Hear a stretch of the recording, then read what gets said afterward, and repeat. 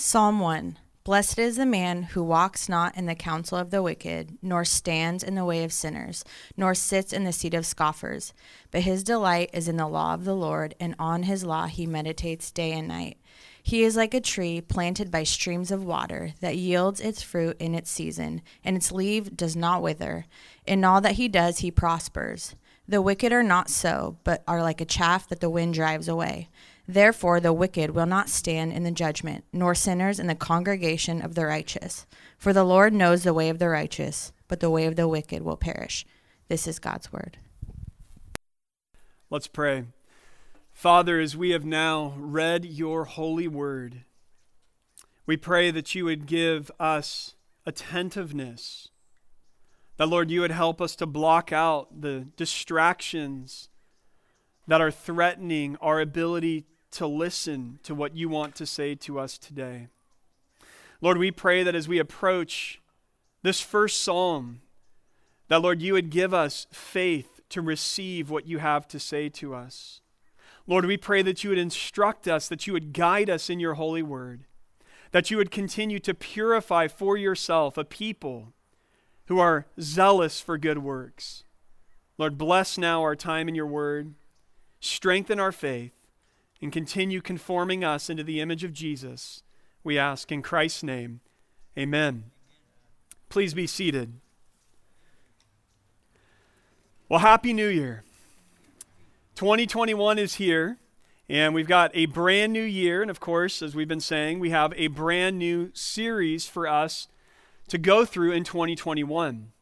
Now, what we're going to do is we're going to cover together the first book of the Psalms. If you don't know this, there are technically 5 books within the Psalms. And the first book is Psalm 1 until Psalm 41. And so we're going to spend most of 2021 just working our way through each of these Psalms and covering, again, the first book of the Psalms. Now, some of you will know this, but the book of Psalms is part of the wisdom literature of the Old Testament. When you get to the middle of the Old Testament, you have 5 books there that are categorized as the wisdom literature. So you've got the book of Job, Psalms, Proverbs, Ecclesiastes, and Song of Solomon. Psalms then is technically categorized as wisdom literature. And what's great about that is that it means that through the Psalms, God is intending to help teach you and me how to live our lives rightly, and as we're going to see this morning, how to live our lives in such a way that we can be a blessed people. Now, the Hebrew title to the book of Psalms, when it's translated, is translated this way: Songs of Praise. In fact, the book of Psalms has often been referred to as the hymn book of the Old Testament. More than any other book in the Bible, the Psalms have been used for the corporate and the private worship of Jews and Christians over the centuries. And for many Christians, the Psalms are one of their absolute favorite books of the Bible, and certainly favorite books in the Old Testament. If you've ever seen those little pocket-sized Bibles that the Gideon's organization prints, I've seen the little green ones. What's interesting about those is those are a New Testament, and the Gideons hand those out as New Testaments. But what's interesting is it's a New Testament, but even the Gideons know if we're going to give a good Bible to Christians to be reading, we should include the Psalms and the Proverbs. That's how central those Old Testament books are to our life of worship. One of the appeals in the book of Psalms, and we're going to see this, is that the Psalms explore the inner dynamics of our relationship with God more perhaps than any other book in the Bible. Tremper Longman, the distinguished Old Testament scholar from our very own Westmont College, wrote this in his introduction to reading the Psalms, and I quote, "The Psalms appeal to the whole person. They demand a total response. The Psalms inform our intellect, arouse our emotions, direct our wills, and stimulate our imaginations. When we read the Psalms with faith, we come away changed and not simply informed." End quote. And that's exactly what our hope is as a church, is that as we journey together through these 41 Psalms in 2021, that we would walk away changed, not just simply informed, not just filled with some more facts about the Bible, but that as we read these Psalms with faith, that God would actually change us.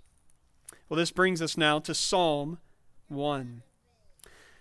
Let's see what the psalmist has to say to us this morning. Okay, I couldn't resist. That was a Joe Biden joke. It's not the psalmist, it's the psalmist. As we enter the Psalter, which is what you technically call the book of Psalms, two paths are presented to us: the way of the wicked and the way of the righteous. And the question before every single reader who enters the Psalter through the gateway of chapter 1 is this question: which one of these two people am I? Am I among the wicked, or am I among the righteous? Psalm 1 was intentionally placed at the beginning of the Psalter for this very reason. In many ways, it's the interpretive grid for the entire book. Hebrew wisdom literature in general viewed life this way: that there are essentially just two paths in life. There's not a million different paths. There are two basic paths in life: the path of wisdom and the path of folly. Or put differently, the path of righteousness and the path of wickedness. We see this picked up by the greatest Jewish rabbi or teacher of all time, Jesus of Nazareth. In Matthew chapter 7, Jesus teaches that there is a wide road that leads to destruction, and that there is a narrow road that leads to life. There were two paths, according to Jesus, and every single person is on one of them. So Psalm 1, again, is going to present these two paths, or these two roads, these two lives that you can choose: the path of righteousness or a path of wickedness. But the psalm begins with the righteous person. And this righteous person is described in verses 1 through 3. The first thing that we learn about the righteous person is right there in the first word. And it's this: that the righteous person, according to the Psalter, is supremely happy. That word blessed that you see in verse 1 is a word that describes a person who is abounding in blessings. It's a life that is just overflowing in blessings. It's a life that you could sort of say is kind of like firing on all 8 cylinders. Everything that you look at in their life is, in its truest sense, actually flourishing and is blessed. This is what the righteous person is described like in the Old Testament. They're supremely happy. They're blessed. Well, what is the source of their happiness?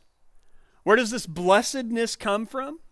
The answer in Psalm 1 is that the source of the happiness comes from a particular way of life. In that way, living a happy life is a lot like living a healthy life. There are things that you do to be healthy, and there are things that you don't do if you want to be healthy. Right? If you listen to the experts, the conventional wisdom is that you need to have a balanced diet, you should exercise regularly, you should get good sleep, and if you do those sorts of things, you will be a physically healthy person. But we also know that there are certain things that you shouldn't do if you want to be a physically healthy person, right? You need to avoid, let's say, junk food and a bad diet. You should probably avoid things like smoking or drinking heavy or doing drugs. And so to be a healthy person, there are certainly things that you do, and there are also things that you don't do. Well, what we see here in Psalm chapter 1 is that the same applies to the person who desires to be blessed in the spiritual sense. The psalmist begins in verse 1 with the things that the blessed person does not do. He says the blessed person doesn't walk in the counsel of the wicked. Let me put this differently. The righteous person avoids the wicked. The righteous person avoids the wicked. Here's how it's written in verse 1. Blessed is the man or the person who walks not in the counsel of the wicked, nor stands in the way of sinners, nor sits in the seat of scoffers. So here is the source of the blessed life stated negatively. This person avoids the wicked. Charles Spurgeon, the Prince of Preachers, in warning his own church from Psalm chapter 1, said this of the wicked. He said, beware of their opinions, their lifestyle, and keeping their company. That was the way that he summarized these 3 instructions in verse 1. Beware of their opinions, their lifestyle, and keeping their company. Now, one of the great things about wisdom literature is that oftentimes it is just very, very simple. There are parts of the Bible that can be very, very challenging to understand. But one of the benefits of the wisdom literature, and this is why people love the Psalms and love the Proverbs, is you can kind of just pick it up and read it and you just get it. And the psalmist is not trying to be difficult here. He's saying, blessed is the person who avoids the wicked, who stays away from bad company. And friend, the instruction is if you want to be a blessed person, then do not hang out with the wrong crowd. It's been said, show me your friends and I'll show you your future. And it's true, you are who you associate with.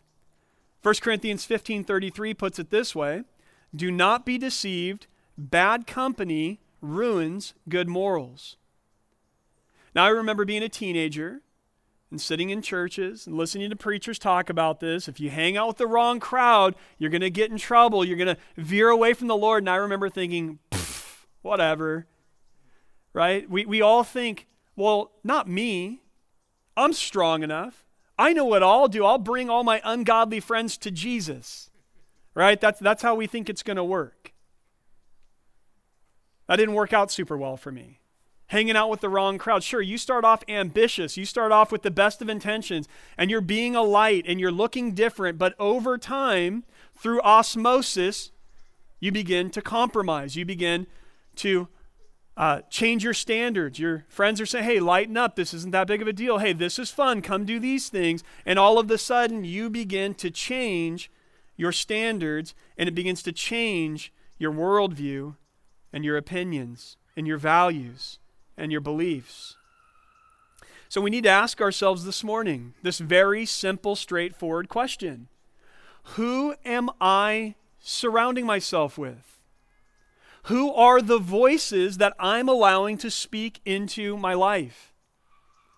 Now, we have different voices speaking into our lives from a lot of different places. The most obvious application would just be, who are those that are in your inner circle? Who are the people that you are constantly doing life together with? And I'm going to tell you, if these are not godly people who are pursuing Jesus and who are loving God and who are committed to the church, do not be surprised when you find it harder and harder yourself to pursue Jesus and to love the Lord and to love the local church. But I would ask you as well, what about the shows that you watch?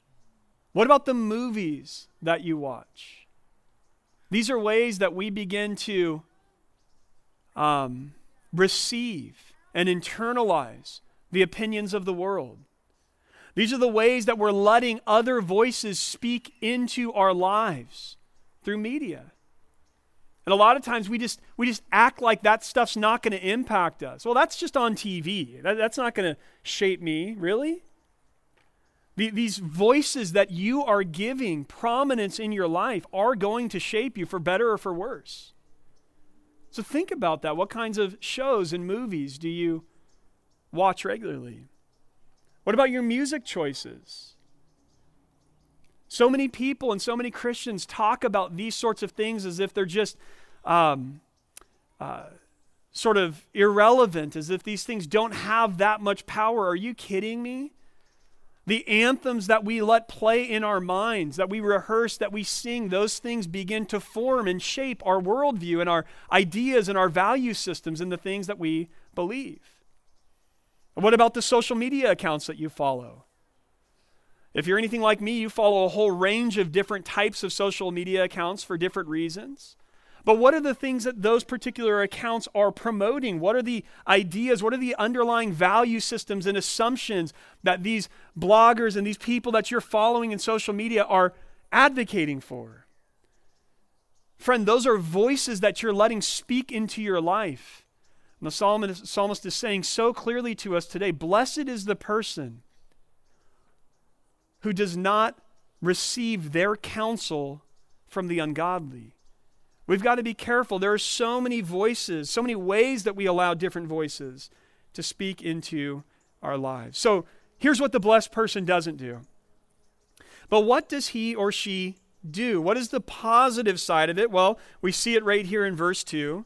But his delight is in the law of the Lord, and on his law he meditates day and night.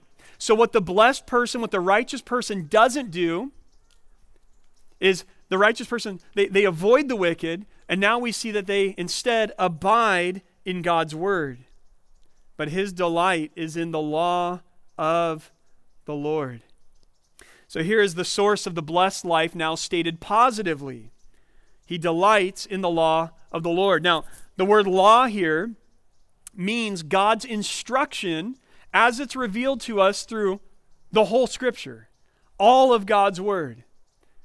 That's what God's law is referring to here. It's God's instruction.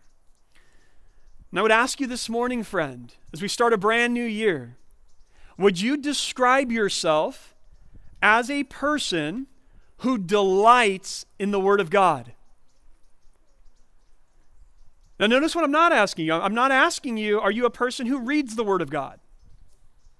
I'm not even asking you, are you a person who attempts to obey the Word of God in your life? What's so illuminating about the vision of the righteous life from the psalmist here is that the psalmist is actually getting underneath that to a deeper level of who we are. He's asking about the things that delight us, the things that please us, the things that this Hebrew word for delight refers also to the things that we care deeply about, that this person gives great carefulness to the Word of God. And so the question is, are you a person who delights in the Word of God? That it's pleasing to you, that you hunger for it, that you thirst for the Word of God. Speaking of God's commands, the psalmist writes this in chapter 19, verse 10. More to be desired are they than gold, even much fine gold, sweeter also than honey and drippings of the honeycomb. He's saying, I love God's commands. I love God's law. It's sweeter to me than honey. It's more precious to me than gold. Now, a great question we could ask would be, well, how can I develop a desire for the Word of God? And I need to say this, the starting point for this is that first, in order for you to love the Word of God, you have to love the God of the Word. And this is the reason why. The commands of God flow out of the character of God. Okay, God's law, God's commands are not just kind of an arbitrary list of rules that God thought, let me just create a bunch of rules so that I can just test people and see if they're really obedient or not. God's law, God's commands actually flow out of God's character. Okay, the reason why God tells us not to lie and God tells us to be an honest people is because God is truthful. God does not lie. God is honest, and therefore this command flows out of his character. The reason why God tells us to be faithful to our spouses, faithful to those commitments in our marriage, is because God himself is faithful. God never breaks his promises. If you belong to the Lord, he is committed to you. He will never leave you or forsake you. That's why God hates divorce. That's why God commands these things at its deepest level. What God commands these things to be wrong. The law of God flows out of the character of God. And so what that means is that as we begin to love God, of course we're going to start loving the commands of God. According to Romans 8:7, we cannot love the law unless we first love God. Here's Romans 8:7. For the mind that is set on the flesh is hostile to God, for it does not submit to God's law. Indeed, it cannot. It cannot. First, we need to love God. Then we can love his commands. This unlocks a major key for us in understanding what is really behind this concept of the righteous person. This is not just some superficial kind of external righteousness. where the psalmist is saying essentially like, hey, if you just don't hang out with bad people and read your Bible for 20 minutes every day, you can check the righteous box. That's not what he's talking about here. This is getting deeper than that. The righteous person is a person who, again, their heart has been reoriented to love the law because it's been reoriented to love the Lord. So this reminds us that in order to be truly righteous, we need to experience God's grace. That's the baseline starting point. Apart from God's grace, we might study His Word. We might even accept some of it. We might even put some of these laws into practice and do them. But apart from God's grace, we will never delight in them. That is a work of God.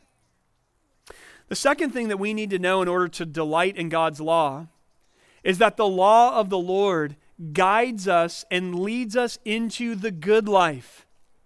The Hebrews believed this with all their heart about God's Word.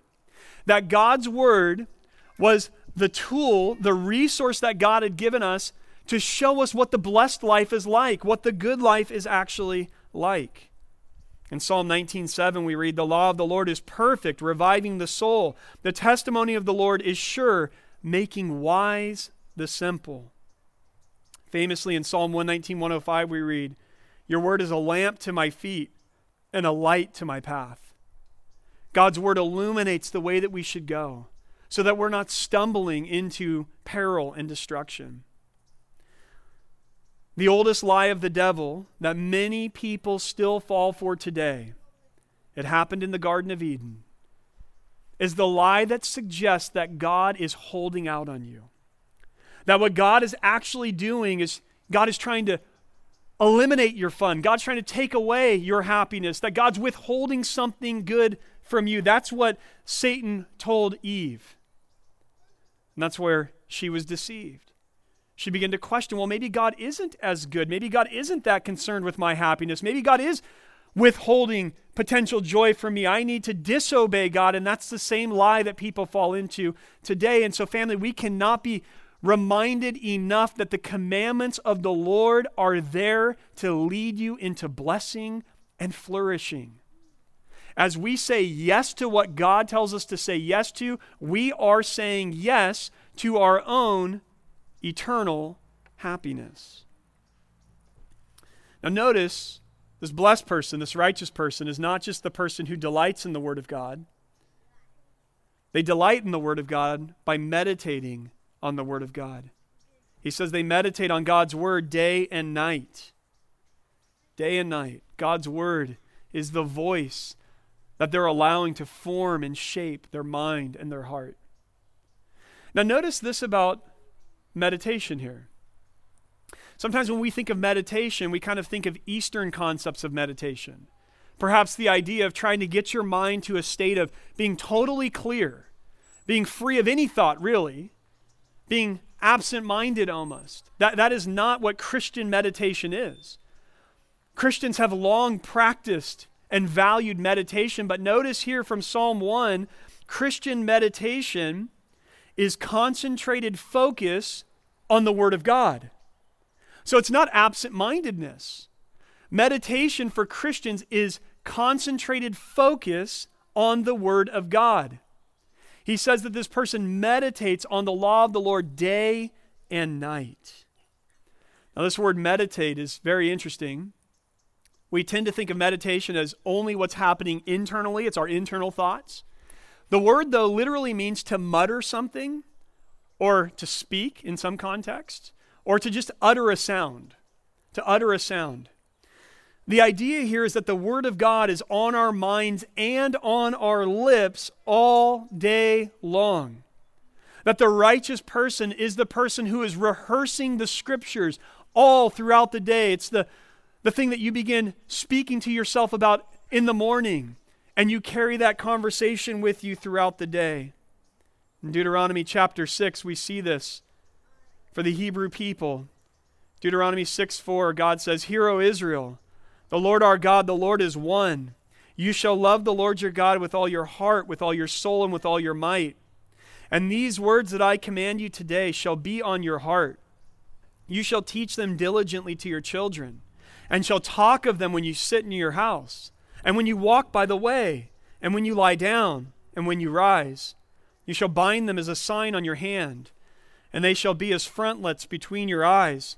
You shall write them on the doorposts of your house and on your gates. Look at the way that God's people historically have handled the Word of God.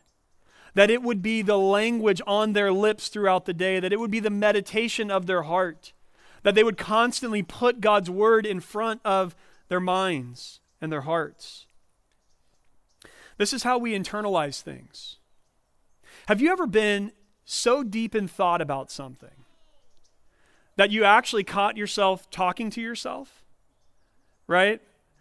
Sometimes you're driving in your car and you're thinking about an important meeting that you're going to have, or you think about a conversation that you just had that was really important, and all of a sudden you're rehearsing it, and all of a sudden you're saying the things that you wish that you would have said in the meeting, or you're saying the things that you're prepared to say in the meeting ahead of you, and you're actually kind of just muttering the conversation to yourself. You're talking to yourself. That's how we internalize information, through having a conversation, a dialogue with ourselves in our minds, or again, sometimes even with our lips. And certainly we internalize things through speaking with somebody else. And so the psalmist is saying to us this morning that the blessed person is a creature of the word. Rather than being influenced by the opinions of the world, they are informed and influenced by the word. I don't know where you're at this morning in your commitment to reading the Bible, but I would just tell you that as you start a brand new year, if you want to be a blessed person, commit yourself to reading God's word. We have a reading plan, as was announced. It is very doable. It's a chapter a day, 5 days a week. That gives you 2 makeup days, okay, if you need some help. 5 days a week, 1 chapter a day, and you will have read the entire New Testament. What a wonderful plan for this year. What a wonderful commitment. Well, what's the result of the person who lives this way? In verse 3, we see it's that in all that this person does, they prosper. Isn't that what you want out of your life? I mean, think about that. Don't you want to be happy and prosperous? It seems like any person you talk to would say that those are their goals. In Joshua 1:8 we read, "This book of the law shall not depart from your mouth, but you shall meditate on it day and night, so that you may be careful to do according to all that is written in it. For then you will make your way prosperous, then you will have good success." One of the great examples in the Old Testament of this blessed person who prospers is Joseph. Think of young Joseph. After he was sold into slavery by his brothers, awesome family, right? He goes down to Egypt and he gets taken in as a slave into Potiphar's house. Potiphar is a very powerful man in Egypt. And Joseph, this young man who is righteous and who loves the Lord, is serving in Potiphar's house. And before long, everything that he's doing is just flourishing. It's being blessed. So Potiphar actually raises him up to manage his entire estate, to run his company, to do everything. He was in charge of all that was Potiphar's. It was like everything that this young man touched turned to gold. Fast forward, and Joseph gets thrown into a prison after being falsely accused of rape. Same thing happens in this prison. Everything he touches is flourishing, it's prospering, it's being blessed. And so all of a sudden, even though he himself is a prisoner, they put him in charge of all the other prisoners, and he's running the prison. So now he's got that experience. Fast forward again, and after interpreting the dream of Pharaoh himself, Joseph is raised up to be the prime minister of Egypt, the second most powerful man in the world. And whereas every other nation in the area experienced terrible famine, under Joseph's watch and rule, Egypt was flourishing during those years. It's a picture of this person, this life that flourishes, this life that is ordered rightly before God. And as a person is living that way, according to the scriptures, they are blessed. He says they are like a tree planted by streams of water. What a beautiful image, bearing fruit. So that's the portrait of the righteous person. Next is the portrait of the wicked person, which will be much more quick in verses 4 and 5. Really, there's 2 things to point out. Number 1, right there in verse 4, is that the wicked person is unstable. Right? It says in verse 4, the wicked are not so. What he means is that everything he just said about the righteous, that they're like this tree, flourishing, bearing fruit, stable, secure, strong, all of that was just said about the righteous person, that's not true of the wicked. That's his point. The wicked are not so. The wicked bear none of those qualities. They're unstable. He says the wind drives them away. The wicked are portrayed here as a lightweight, rather than being led by the reliable Word of God and having every step securely taken in their lives. They're tossed like a toy boat that's thrown into a rough sea. Not only is the wicked person unstable, but second, we see the wicked person is unfruitful. He says that the wicked person is like chaff. Now, chaff is not the grain. Okay, chaff is not what you harvest. We just studied the book of Ruth together, and we talked about this a little bit, but when you would harvest grain, let's say wheat, for example, you would go gather all the wheat, and you'd bring it to a place called a threshing floor. And at the threshing floor, they'd throw all the grain down on the floor, and then they'd let heavy animals walk all over the grain, and it would crunch it. And what it would do is it would cause the chaff and the shells to come off the outside of the grain, so it'd break apart. And after they had the animals walking all over the grain, they'd get the animals out of there, and then they'd grab a winnowing fork, which just think of a pitchfork, and they'd go and they'd just toss all the debris up into the air. And what would happen is the light breeze would take the chaff and just blow it away. And the heavier grain would fall back to the floor of the threshing floor. And eventually, after they'd done that enough, they'd sweep up the grain, they'd collect it, and that was their fruitful harvest. The wicked are like the chaff, the psalmist says. Unfruitful in every way. The chaff just gets blown away. It's useless. It's the grain that is the harvest. It's the grain that is the fruit. Whereas the righteous produce beautiful fruit, the wicked are unfruitful, and their works will be brought to nothing. What's the result of the life of wickedness? We see it in verses 5 and 6 here. He says in verse 5, "Therefore the wicked will not stand in the judgment, nor sinners in the congregation of the righteous." Now this could be a reference to either temporal consequences or eternal consequences. If it's temporal, the idea here is simply that the wicked are not going to participate in matters of justice and ruling in the community, right? Generally speaking, we don't elevate people to important roles in the community if we know that they're just terrible, evil, wicked people. And so he says that the wicked will have no place in the congregation of the righteous. But if this is referring to eternal consequences, we know that the psalmist here is talking about the final judgment. And whether that's eternal consequences in verse 5 or not, we know in verse 6 it certainly is. In verse 6, we finally see a summarizing contrast between the two people, the righteous and the wicked. The psalmist says in conclusion, "For the Lord knows the way of the righteous, but the way of the wicked will perish." The Lord knows the way of the righteous. That word is awesome because it means that the Lord is paying careful attention to the righteous. As we live our lives, if you're a follower of Jesus, there are many challenges, of course, that are presented to us, a lot of difficult seasons. There's many moments in our lives as Christians where we go, I don't exactly know what's going on. I don't know how this is going to work out for good. But we can take heart that the Lord knows the way of the righteous. Some translations actually just make that the Lord protects the way of the righteous. It's again suggesting God's providential care as a father for his children. And so the righteous can take comfort that no matter where we go in our life, no matter what circumstances befall us, if you are a righteous person through faith in Jesus Christ, the Lord knows. The Lord is watching. The Lord is caring for you. Job 23:10 says, "But he knows the way that I take. When he has tried me, I shall come out as gold." In the midst of his suffering, Job was able to say, God knows. He's watching me.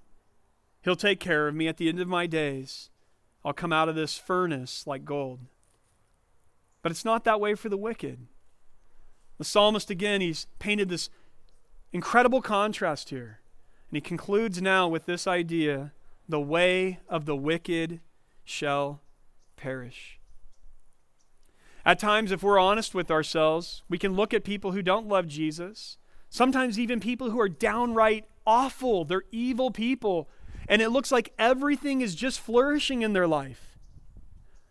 And we can find ourselves as followers of Jesus actually despairing at times and going, Lord, what is up? How could this possibly be? This is a contradiction to what your word says. Well, what's great is the wisdom of the Psalter keeps us from despair by reminding us that the path that they are on will ultimately be a path that leads to ruin. And so I ask you this morning in closing, which path are you on? It's the start of a brand new year. It's a great text for all of us to take inventory. What path are you on in your life? Are you a person who is on the path of the righteous, the blessed path, the person who is allowing the word of God to be the delight of your heart, the person who is saying, I don't want the wisdom of the world. I don't want to follow the ways of wickedness. I love God, and therefore I love and trust the word of God. This is the delight of my heart. If you're on that path, stay planted. Don't turn to the right. Don't turn to the left. Stay planted. And watch as your roots get deeper and as your fruit gets even more abundant. Or this morning, would you have to conclude that you're on the path that leads to ruin?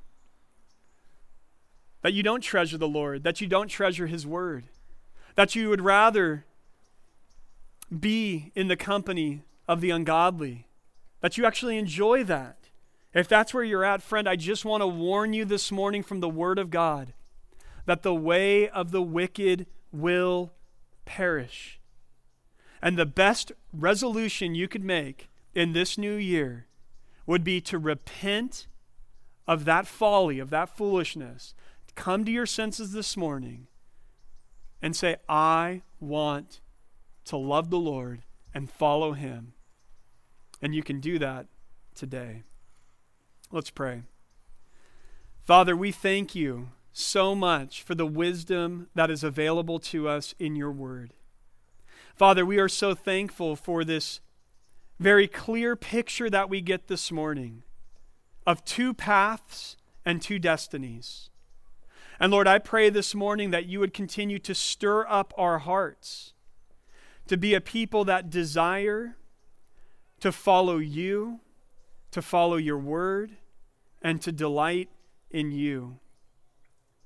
Lord, I pray for any among us who have never put their faith and trust in you, the one who created them, the one who loves them, and the one who 2,000 years ago came to this earth to save them from their sins and rescue them. I pray that right now at the beginning of 2021, you would give them faith to turn to you with all of their heart. God, we love you. We thank you for your amazing love for us. We commit ourselves to you now in Jesus' name. Amen. Amen.